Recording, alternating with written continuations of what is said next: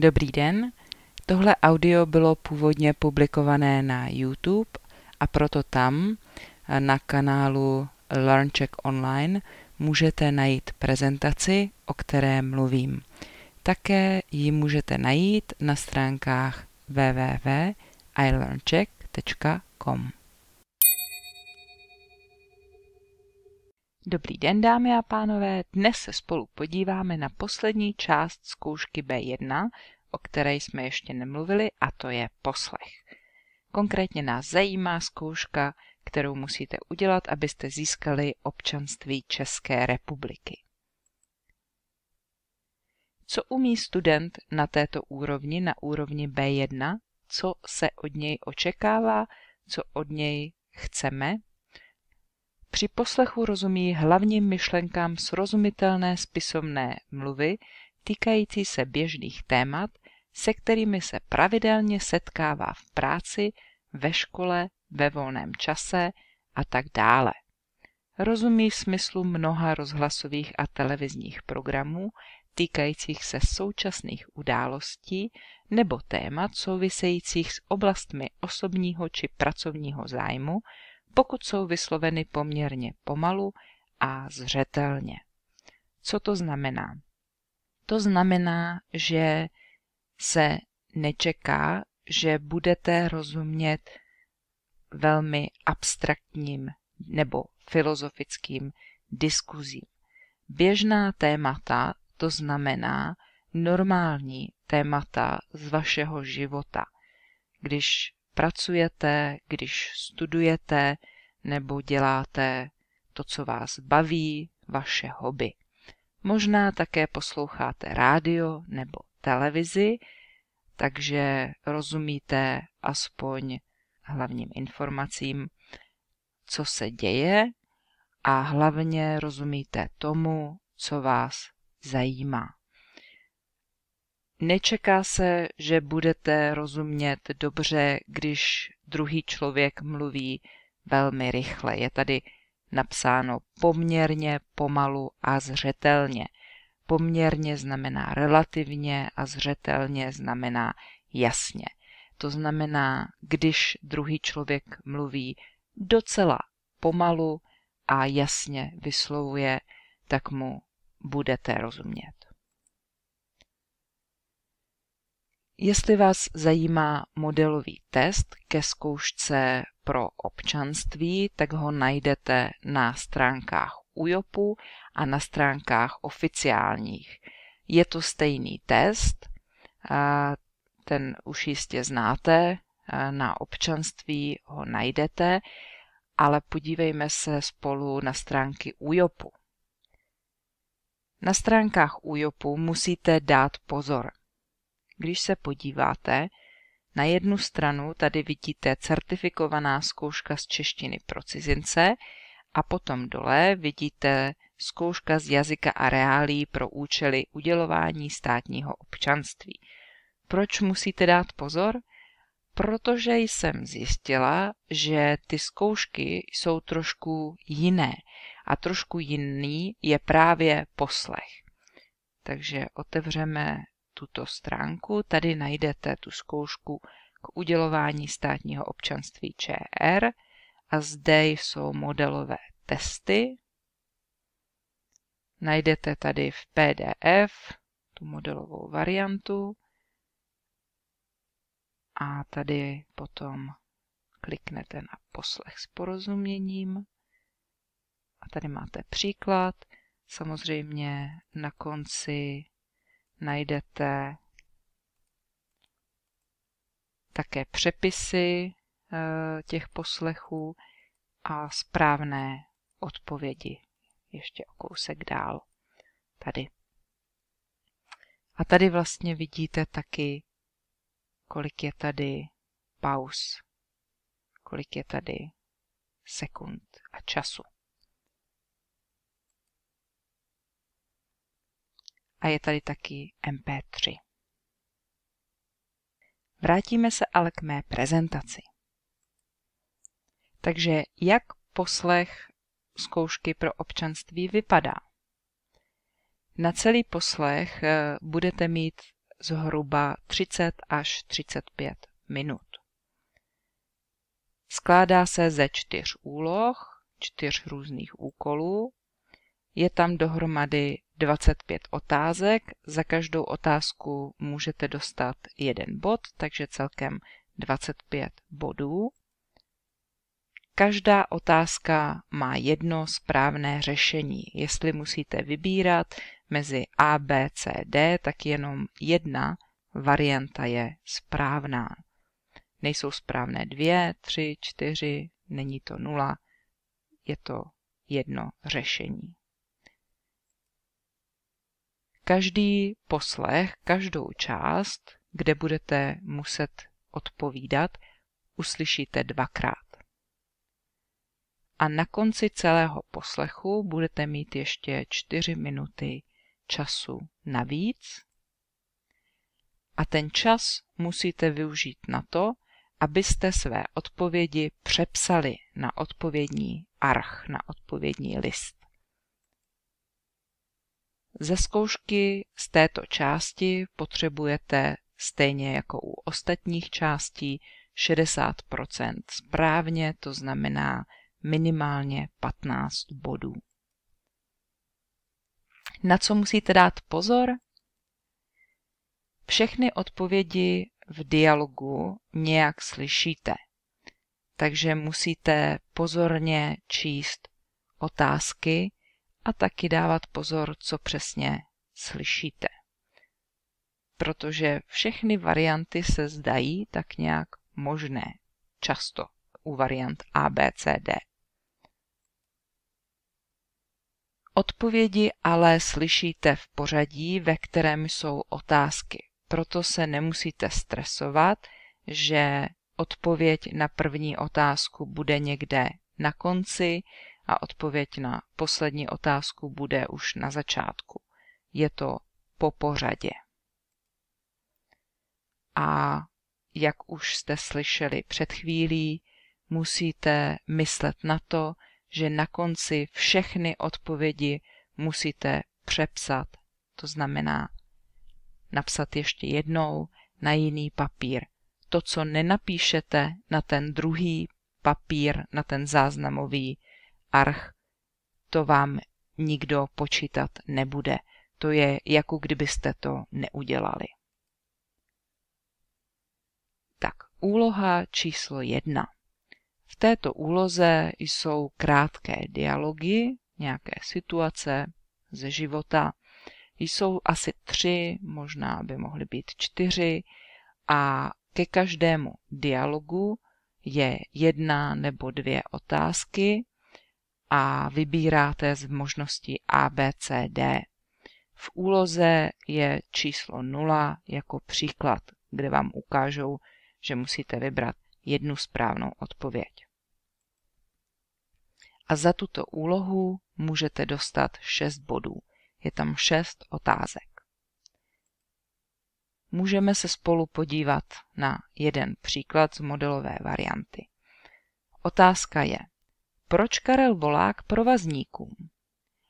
Karel chce s panem provazníkem mluvit o zkoušce, Karel ztratil číslo mobilního telefonu pana provazníka, Karel zapomněl telefonní číslo pana magistra provazníka, nebo Karel chce mluvit s paní provazníkovou kvůli jejímu manželovi. Tak když si přečtete tu otázku, už dopředu můžete přemýšlet o frázích, které tam asi můžou být. Takže například, prosím vás, potřebuju mluvit s panem provazníkem, zapomněl jsem číslo, ztratil jsem jeho číslo, anebo potřebuju mluvit s paní provazníkovou. Teď se podíváme na to, co v tom dialogu uslyšíte. Samozřejmě, když to teď čtete, je to lehčí, než když musíte jenom poslouchat. Provazníková. Dobrý den, mohl bych mluvit s panem magistrem? Není doma. Aha, a můžu poprosit o číslo na mobil? Promiňte, s kým mluvím? Pardon, Tady Karel Malina, jsem jeho student a teďka v 5 hodin mu mám zavolat, abychom se domluvili na termínu zkoušky. Aha, manžel mi o tom ale nic neříkal, tak se nezlobte, ale číslo mobilního telefonu vám nedám. Tak když se na to podíváte nebo když to slyšíte, Karel potřebuje číslo na pana provazníka, respektive on prosí o číslo na pana provazníka, ale není to proto, že ho ztratil nebo zapomněl. Je to proto, že chce mluvit s panem provazníkem. Je tady ta fráze, že mu mám zavolat. To znamená, on se s panem profesorem nebo magistrem domluvil, že mu bude volat, ale pan učitel na to asi zapomněl a odešel z domova a nedal mu telefon, jenom telefon domů. No, ale manželka nechce číslo mobilního telefonu dát.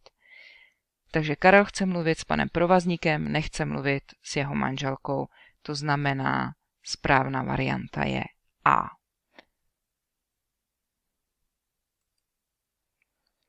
V druhé úloze je jeden dlouhý dialog a k němu je 8 otázek A, B, C, D. Zase je tam číslo 0 jako příklad. Za tuto úlohu můžete dostat dohromady 8 bodů. Za každou otázku 1 bod. Podíváme se na příklad. Je to rozhovor s jakousi Gabrielou a jedna z otázek je: chtěla by Gabriela mít děti? Ano, ale musí si udělat půl roku pauzu. Ano, ale kvůli její profesi to není možné. Ano, ale bude potřebovat pomoc od rodiny. Ano, ale doma s dítětem musí zůstat manžel. Co uslyšíte? Moderátor se zeptal. Jednou jste řekla, že mít ve vaší profesi dítě je problém. Pořád si to myslíte? Ano, dítě určitě chci, ale nemůžu půl roku nehrát, to je příliš dlouhá pauza. Profesionální hudebnice to mají těžké. Musí nám pomoct rodina a hlavně manžel. To znamená, ona mluví o půl roku, to je pravda, a říká, že nemůže nehrát. To znamená, tady musí si udělat půl roku pauzu, to tam není. A kvůli její profesi to není možné, to tady taky není, je tam, že to je těžké. A musí pomoct rodina a musí pomoct manžel. To znamená, že správná odpověď je C, a protože varianta D, doma s dítětem musí zůstat manžel, to tady řečeno není. Ve třetí úloze uslyšíte jednu dlouhou zprávu, například z rádia, a k té je 6 otázek, kde musíte vybrat odpověď ano nebo ne. Opět tam je příklad. Za tuhle úlohu můžete dostat 6 bodů. Zase za každou otázku 1 bod. Takže je to jeden monolog. Například první stanicí pražského metra byla stanice Anděl. Ano nebo ne? Co o tom uslyšíte? V roce 1964 se ale začalo pracovat na projektu tramvají, které by jezdily pod zemí. V Technickém muzeu v Praze můžete vidět model jedné její stanice. Je to stanice Anděl na pražském Smíchově. První stanice metra se začala stavět už v roce 1967. Je to stanice hlavní nádraží. První vlak metra ale vyjel na svou pravidelnou trasu 9. května 1974. To znamená, v tom monologu je zmíněná stanice Anděl, jak vidíte, nebo jak jste mohli slyšet, ale když budete pozorně poslouchat, je to stanice metra, jejíž model je v Technickém muzeu. První stanice metra je zmíněna až později a to je hlavní nádraží. Takže správná odpověď tady je ne. No a konečně úloha 4. Tam uslyšíte 4 nebo několik krátkých zpráv, hlášení například z nádraží nebo z obchodu a musíte napsat 5 slov, nebo spíše je tam 5 otázek a vy u každé otázky musíte napsat jedno slovo nebo jedno číslo. Zase máte uvedený příklad. A za tuhle úlohu zase za každou otázku můžete dostat 1 bod, takže dohromady 5 bodů. Například Alence jsou roky, maminka čeká na Alenku u číslo 1. Když to slyšíte, už můžete očekávat, jaká asi může být odpověď. Alence jsou něco roky, tady je ta varianta roky a proto můžete už dopředu očekávat, že odpověď bude 2 nebo 3 a nebo 4, protože jinak by tam bylo rok a nebo let. Další maminka čeká Alenku u něco číslo 1, u něčeho, takže je to genitiv, musíte dávat pozor i na koncovku. Vážení zákazníci, prosíme o pozornost. Hledá se malá Alenka, která se ztratila v oddělení potravin. Alence jsou 3 roky a má na sobě žluté tričko. Maminka na ní čeká u pokladny číslo 1. Děkujeme. Takže správná odpověď 3. Můžete to zapsat jako číslo nebo taky jako slovo a potom slovo pokladny. Jestli napíšete místo pokladny pokladna, tak byste pravděpodobně dostali polovinu. Něco by vám za to ubrali, za špatnou gramatiku. Tady musíte dávat pozor, když budete zapisovat odpovědi jako číslo, protože někdy je potřeba napsat také tečku a je to rozdíl, jestli tam ta tečka je a nebo není. Jestli napíšete například jenom tohle číslo, tak ho čteme jako 1, 1, ale jestli zatím bude tečka, tak to je první. A samozřejmě stejně tak i další čísla. Tam, kde je tečka, to je řadová číslovka. Například datum, jestli budete muset zapsat, tak datum vždycky potřebuje tečky. Například, jestli musíte zapsat den nebo měsíc, musí tam být tečka 8. 9. 8. září. U roku se tečka nepíše. 2020 v tomto případě. Slyšela jsem, že problém je pro studenty čas, takže kolik máte vlastně během zkoušky času? Není to moc rychlé? U úlohy 1 máte před každým dialogem 20 sekund na to si otázky k němu přečíst. A kromě toho po každém poslechu, a ono je to vlastně i na konci každé úlohy, je tam taková malá pauzička 5 sekund. U druhé úlohy, kde je ten jeden dlouhý dialog, máte na začátku čas 80 sekund, trošku více než minutu. A potom, když doposloucháte poprvé, je tam 5 sekund a když to slyšíte podruhé, na konci je zase 5 sekund plus 5 sekund na konci úlohy před instrukcemi pro další úlohu. Informace o těchto pauzách jsou také v materiálu UJOPu. Úloha 3, tam máte před prvním poslechem zprávy 30 sekund a potom zase pauzičky 5 sekund. A u úlohy 4, jestli je ke zprávě otázka jenom 1, tak je tam asi 10 sekund pauza na přečtení. A jestli tam jsou 2 otázky, tak máte trochu více času, 15 sekund. Zase po každém poslechu je 5 sekund, abyste dopsali nebo vybrali tu svoji odpověď. No a na konci potom máte 4 minuty, abyste přepsali odpovědi do záznamového archu na ten odpovědní list. Tam musíte opravdu už jenom přepisovat, tam už nemůžete přemýšlet o tom, co je kde správně, protože jinak ztratíte čas. Přemýšlet o svých odpovědích musíte během poslechu a musíte všude něco vybrat. Jestli nevyberete žádnou odpověď, tak ztratíte šanci, že jste mohli mít štěstí a mohli jste vybrat správnou odpověď, i když jste si nebyli jistí, i když jste vůbec nevěděli. Takže na konci jenom přepisujte. Přepisujte docela rychle, ale opatrně. Nebo si to doma natrénujte, abyste věděli, kolik času vám přepisování odpovědí zabere.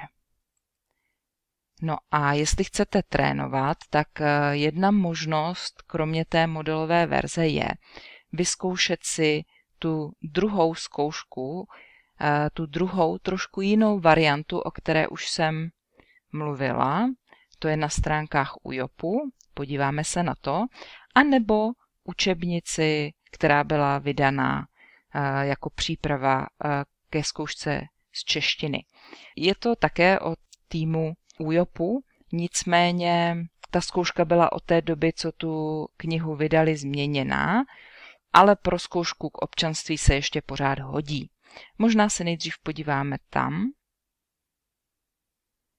Takže je možné tuhle knihu koupit i online, například zde, ale možná i v jiných obchodech. Tahle kniha je sice z roku 2014, potom bylo ještě jedno jiné vydání, ale ono se to nezměnilo, ten poslech je tam stejný. A teď se podívejme ještě sem. Tak, já jsem vám říkala, že modelovou verzi k občanství najdete tady dole a když se podíváme tady nahoře, tak i tady jsou modelové testy pro různé úrovně a i tady můžeme najít zkoušku B1. Takže modelová varianta, otevřeme si, která platí od roku 2018 a tady k ní máte audio. Když se podíváme na ten poslech, kde pak je, tady, tak uvidíte, že ty úlohy jsou trošku jiné. Takže na začátku jsou 3 rozhovory a k nim otázky, ale je tam jenom varianta ABC. Potom je monolog, kde vybíráte odpovědi ano, ne.